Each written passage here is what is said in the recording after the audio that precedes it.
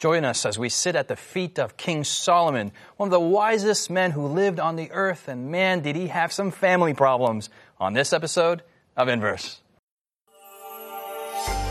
Coming to you from Silver Spring, Maryland, welcome to Inverse, a Bible-based conversation on life principles, contemporary issues, and thought-provoking perspectives. Now here's your host, Justin Kim, with Inverse. Hey, what's up, guys? Thank you for joining us on this episode of Inverse. In this season, we've been looking at different components of families, and we're going to look at the book of Proverbs, one of my favorite books of the Bible, and written or compiled by or Solomon had something to do with this book of Solomon, this book of Proverbs. But man, Solomon had some issues with family. He had a couple wives and couple hundred, at least couple thousand, a couple hundred. Yeah. Couple hundred. Anyway, we need prayer because we need prayer, and we've been praying before every episode. The Lord has blessed. Every episode has gone in some way different the way we planned, but it's always a blessing nonetheless, and that's the power of staying in the Bible in verse. So we're going to have a word of prayer, and we'll get started. So, Sebastian, can you pray for us? Yes. Father in heaven, we're just so thankful that if any man lacks wisdom, that he can ask of God, and that God is willing to give liberally. And so, Lord, we pray that you would do that just now, and that the sweet, sweet Spirit of Jesus may rest upon this study, guiding us into all truth, is our prayer in Christ's name. Amen. Amen. All right, let's go to one of our favorite verses, and apparently Callie is one of Callie's favorite verses as well. She was saying, we need to read this verse. I really want to read this verse. So Proverbs, you don't exactly wasn't that hysterical. Anyways. Proverbs chapter 3. Proverbs chapter 3, verse 5 and 6. 5 and 6. And Jonathan, can you read that for us? Absolutely. In the New King James Version in English, verse 5 and 6. It says here, trust in the Lord with all your heart, and lean not on your own understanding. In all your ways acknowledge him, and he shall direct your paths. All right, so Callie, why is that your favorite verse? Why did you want to juice that out for us? Yeah, the vitamins out for us. So first, in verse 5, so trust in the Lord with all your heart. So it's telling how much and in what capacity in your life. It's not just trust God here and trust God there, but with all of your heart and completely. And at the same time, what you should not do is lean on your own understanding. Because again, sometimes we approach things with a divided heart. I trust God partially, or I'll trust God about these things, but also don't rely on your own understanding because it's not as stable as trusting in God. And then verse 6, in all your ways, again, completion and including everything, in all your ways acknowledge him, and what will happen is he shall direct your paths. So it's very specific, it's very practical, and it tells you exactly what you can expect God to do in return for these things. Now, so far this season on families has been a blessing to me. We've been looking at a lot of different components. We have a lot more components to go in this season, but there's something about families that if it's good, it's really good. But if it's bad, It's really bad. It's really bad. It's really bad. And so the Proverbs, a lot of the Proverbs have to do with family and relationships, and there's a lot of wisdom here. And, Proverbs can be sometimes a very difficult book to read. Sometimes it's like these fortune cookies that were just compiled together and just random, like, dear. What are some Proverbs that are dear to your hearts that talk about, well, let's start with the first 9 chapters of Proverbs. It talks about women, and it kind of goes back and forth. Anything there that pops in your brains that you really hold dear to you? Well, I think Sebastian? when you go to chapter 5, and you first start in verse 1. Verse 1. And Solomon is counseling his son. Yes. Right? And that's one of the things I love about the book of Proverbs is a big part of it is my son, a parent giving wisdom to the child. And he says, pay attention to my wisdom, lend your ear to my understanding, that you may preserve discretion, and your lips may keep knowledge. For the lips of an immoral woman drip honey, and her mouth is smoother than oil. But in the end she is bitter as wormwood, sharp as a two-edged sword. Her feet go down to death, and her steps lay hold of hell. Lest you ponder her path of life, her ways are unstable, you do not know them. So I think in this sense he shows his son the danger of casting his affections on an inappropriate individual, right? You're loving the wrong person. You're giving your affections to the wrong person. And he lets him know that one of the goals of his wisdom in sharing in Proverbs is to protect him from these kind of abuses. And so I think when we're dealing with families and the mess of family, a lot of times when we get into the mess, we can kind of think back to someone's advice or someone's input, a parent, a friend, an older sibling that was like, don't do this or you should do this. And we don't follow it. And then we get ourselves into the mess. And it's kind of like this, touchy-feely, tongue-in-cheek. Like, I don't want to say I told you so, but I told you so, Yes. At the same time. And so I think with Solomon, he's trying to essentially drive us home to the fact throughout the book of Proverbs that, listen, I love this because it lets you know if you just listen to the things that have been given to you, you're a person who is willing to actually hear and follow. You can protect yourself from so much unnecessary pain, so much unnecessary drama in your life just by listening. Because so many times we think we're the exception. This will happen to Callie, but that won't happen to me. And I think as long as Solomon says, pay attention to my wisdom and lend your ear to my understanding. Another aspect I appreciate about it is he doesn't mince words. Like it seems sweet, Straight. seems sweet like honey, but this is actually what is actually sharper than a two-edged sword. And so it's not like, yeah, it might be kind of bad, so think about it. It's like, no, this is very terrible. And it's like that's like the best kind of advice, but it's the hardest to swallow because like, man, don't be so abrasive on my senses and don't be so harsh. But it shows the desire that in this case, it has for his son to please avoid these things. I'm going to tell you directly how awful it is, so please avoid it at all costs. I know for me, someone recently giving me advice. Don't worry, it wasn't you, Sebastian. I'm talking about someone else. They're giving me advice. I don't give you advice. And it was just so straight. Like, listen, if you want this relationship to be happy, do this. If you want it to be bad, do that. I'm like, what? Like, why is it so black and white? Can't there be a gray area? And there are gray areas of life, but there are very black and white areas of life as well. Sure. And it like hurts us because, at least as a millennial, I don't like to be told what to do. And even if it comes, even when it comes from a place of love, it's still just like, can I just figure it out the hard way? Like, can I just make my own way? Can I just figure it out? But it comes from a place of love. In the case, like my son, avoid this pain, avoid this suffering by doing this instead. And I think, one, we need to give advice in love, but also receive it in love. And they're trying to control me, but they're really trying to take away suffering and give you a better life if you just listen. Sure. It is black and white. It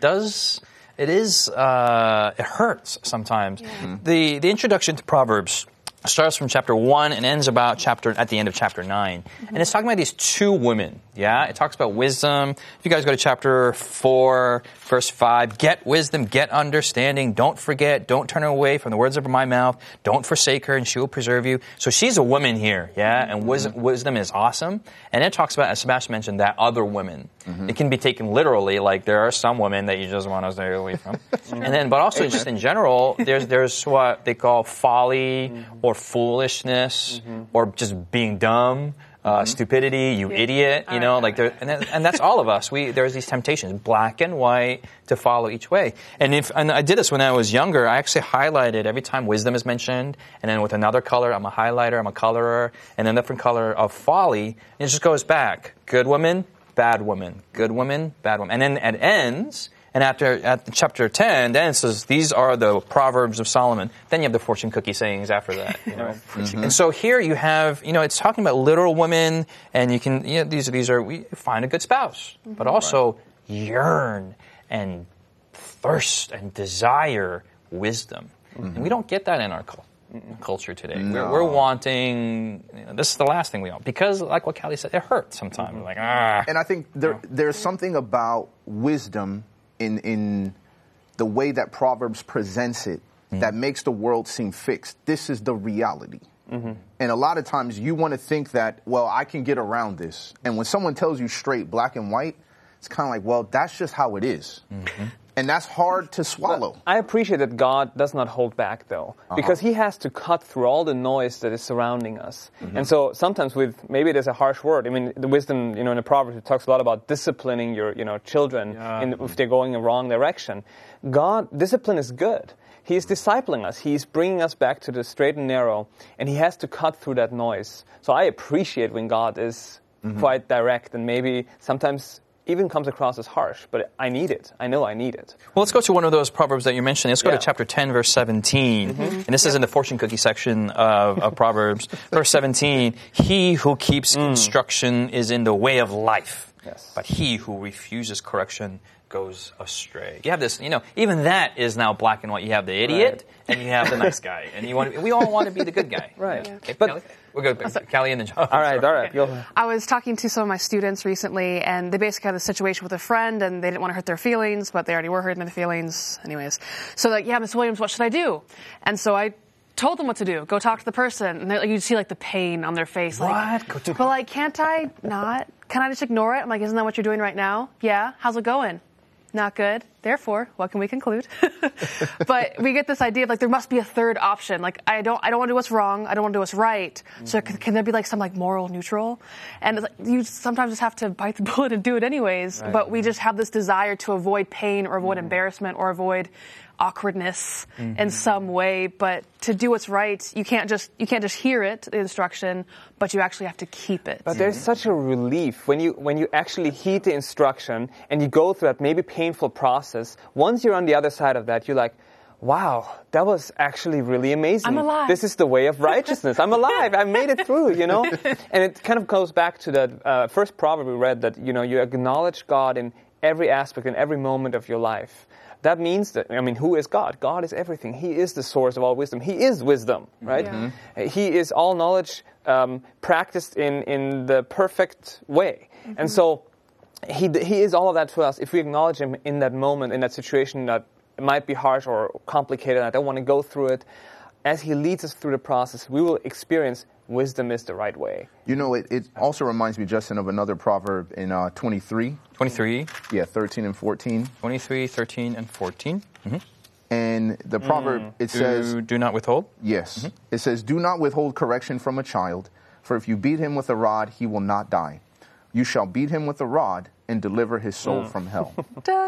And again, right? This is the quite problem tough. that every child is like... So it's one of those proverbs that I really appreciate this proverb, especially verse 13, because it speaks against this trend against correction, right, from parenting to children in your family. Like, we've all been in a grocery store and seen bad kids. It's like sometimes I walk through the store with my kids, and I remember I was with my son, and as we're getting into the line, he's asking for different things. Like, oh, Papa, can I have this candy bar? No, son, we're not getting any candy. And he sees the kid in front of him asking his mom for candy. And the mom's like, no, we can't have candy. And the kid starts throwing the groceries outside of the basket, et cetera, et cetera. And my son looks at me and he's like, Papa, he needs to get a Pow Pow. Like, he needs a Pow Pow? Like, this is my 4-year-old son telling me. He's like, he needs to get a Pow. Why? It's like, he's not listening to his mom. He's not being kind. And so it's like, okay. And I'm looking at the fact that even a child recognizes, like, that behavior is out of line. Mm-hmm. And when you refuse to give correction or discipline to your child, the Bible says, listen, if you withhold this thing, you're actually sending them towards their death. You're leading them down the path of pain. Okay, when we come back from after the break, we're going to see what Sebastian did about this powwow, pow, whatever he's called it, and look at how discipline needs to be measured with love in the book of Proverbs. Has Inverse been a blessing to you? Do you have questions, comments, or feedback you'd like to leave us? Find us on social media by searching Inverse Bible on Facebook, Twitter, Instagram, or YouTube. While there, join us, like us, heart us, thumbs up us. Our handle again is Inverse Bible, no spaces. Now, back to the discussion. Been tracking with us. Sebastian was telling a story about how his son was commenting on other people's children and how they need pow-pows. This is his style of raising children. And so, Sebastian, share with us from the principles of Proverbs how that applies. So, Proverbs is letting us know that you should never withhold correction from your child. And it says you will deliver his soul from hell. There's no parent under the sun that wants their child to go to hell. No parent wants that. And therefore, he lets you know that counterintuitive to what society is saying, which is, hey, don't correct your children. This is kind of harsh. Discipline is too much. Don't put them in timeout. Don't tell them to face the wall. Go to your room. There's all this psychology going on. But to me, you can't get away from the wisdom of the Word of God. It trumps all of these elements of research and, decades of things of people saying, well, no, you need to get away from this. When in reality, we've all seen it practically work out. People who don't discipline their kids we see the results of that behavior and how that translates into society. Now we're going to make sure that these principles are always balanced, and with Scripture there's an abuse of Scripture sometimes. And we'll take this one verse and we're like, look, I have now license to beat my children until whatever, and so your principle opt for discipline and for correction, and balance with other parts of Scripture. There is balance and love and affection and all that too. So Callie and then Jonathan. Two aspects. One is, yes, the point is to discipline and to correct, not to let your anger out. Like, I'm so tired of this kid yelling at me, so I'm going to beat them now. Like, that's never Proverbs has a lot of stuff about anger. Yes, so the point of it, and also beyond that, being consistent. So Sebastian doesn't just discipline one of his children, but disciplines all four. 7? How many do you have? So all four. Wow. All four of his Says children. the one with negative potential. 0. Anyway, we'll stop. No shade. No shade. You're It's going all right. to Yes. anyway. I'm sorry. You know I love you. So be able to discipline all, because kids notice inconsistency, and that's what your son was pointing out. Like, Papa, that's not okay, right? And you're like, it's not okay, but I'm a child. Which we're finding the latest research for adolescents, that they find their brains are so sensitive with pattern recognition that they start seeing, and with social behavior and social patterns, that when they're kids they're just like on, but when they get into their teen years, they start saying, Dad treats me this way, but that person that way, but at church Dad's this way. There's inconsistency, and then there's blame and shame going on and cause of hypocrisy and whatnot. And to your point, I don't have children right now, but I do have my high school students, so I love like my children. Amen. And with them, I mean, any kind of deviation, like they got in trouble for this, but I did or they did, and they'll call you out on it. Yes. And you have to be consistent and loving that way. And even beyond that, in giving out discipline, there are so many times I've already noticed, and I'm kind of scared to have kids, is that even when you're doing something that's right and it's loving and it's biblical and it's best for them, they still might not like it and think that you're being mean. But going past that of, I love you more than I love your opinion of me, and I love you enough to do what's best for you, even if you misunderstand. Because that's how God interacts with us. Right. Amen. And Proverbs 13, if we could read that. Proverbs 13. Yeah, verse 24. 13:24. Proverbs 13:24. It says here, he who spares his rod hates his son, but he who loves him disciplines him promptly. I think it's kind of what you were saying. God interacts with us in the same way. He's not going to just let us run and jump off the cliff. He's going to warn us. He's going to warn us, hey, don't do this. Don't go this direction. Don't. Yes. I mean, how many times in my life can I remember when my parents were like, this is not the right path. You know it. Stay away from that. And sometimes we still go through with it, but then we learn our lesson and we recognize, hey, they were right, and they do love me, and they do care about me. So, as you said, in the moment, me, the one being disciplined, might not realize that is actually an action of love. But afterwards, as we grow older and so on, we realize. Yeah. And so I'm just so appreciative that God is not just letting us do whatever we want. They're going to come around. My dad used to tell my brother when he would come home with bad grades sometimes, and he would get disciplined, my dad would say, I'm not going to make it easy for you to fail. The reason why I'm disciplining you is I don't want to make it easy for you to flunk out of school and make nothing of your life. And then 10 years down the line, you're like, man, I never finished high school. I never, got good grades. I never went to college. Because he's saying, you have to recognize that I'm so committed to the success you will eventually desire for yourself, that I can't make it easy for you to end up this way. And I feel like God does the same thing. Yeah. When he tells us, that he's disciplining us out of love in the same sense, is because God doesn't want to make it easy for us to be lost. And if you think about it, if it were not for pain or difficulties, some of us would never be saved. Yeah. That's right. Let's transition to some verses that I just think are one of the funniest proverbs Tell us, Justin. Tell us. in Proverbs. All right. Proverbs. Let's go to chapter 21, verse 9. Verse 9. And Jonathan, can you read that for us? Yeah. It says here, better to dwell in a corner of a housetop than in a house shared with a contentious woman. Yeah, I think that just is hilarious. Now, there are the genders have been specified as a woman, but we can easily switch that out with a contentious spouse, yes? Sure.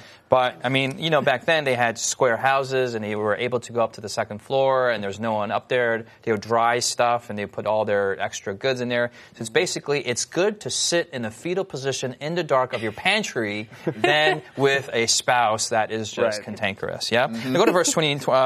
21:19, chapter 21, verse 19. And Sebastian, can you read that for us? It says, better to dwell in the wilderness than with a contentious and angry woman. Okay, so better to go out camping in the where there's no one around with the wild beasts and the poisonous snakes than living inside your home. And then go to chapter 27, verse 15 and 16.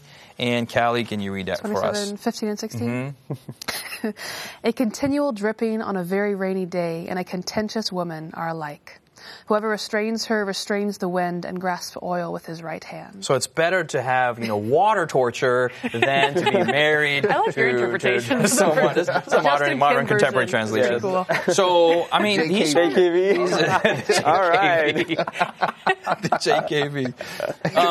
Now, it's partially funny, but partially, our generation, the millennial generation, are the kids of parents, many who are divorced, who have had a lot of strife, may have blended families, just a lot, or maybe parents were still married, but, there's just a lot of issues still going on because of whatever reason. Mm-hmm. And what counsel is Proverbs? What is Solomon, who had 1,000 wives, 700 somethings and 300 somethings? I always get those two mixed up, but he had 1,000 wives. He specialized in wifeology, or spiceology. Wifeology. What is Proverbs saying to us? What as a Christian can we take? Well, I think it's giving us a warning. People, sometimes what you think you can deal with in the beginning may become annoying and almost unbearable over time. Like dripping of water. Like the dripping of water. So it's just kind of like, man, I think I can handle this. Like, this person does this and does that. That gets on my nerves, but it's okay. We're in love, and it's going to work out. And it's like 5 years down the line of the person doing the same thing, having the anger problems, being contentious, being irritable over the smallest thing. Eventually, that's going to rob all your joy and of your happiness.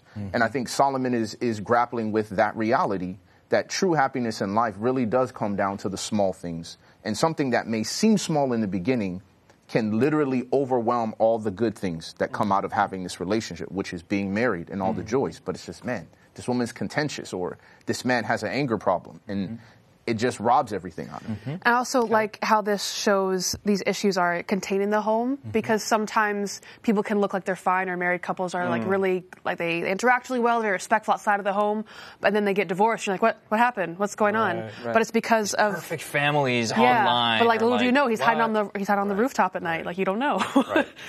And but I think that also, again, what Sebastian says of fixing or focusing on these small things, but about having proper communication and not taking out frustrations, but talking through things. And it's these things that seem so small. Like, again, like we love each other, we're going the same way career-wise, both want kids, and we both love each other, so it's cool. Yeah. But these small things can become these, like torture, as he said, right. like different like water torture. Well, but one approach to this, for me, that in my, I've been married for a couple of years now, and some things, I'm so experienced.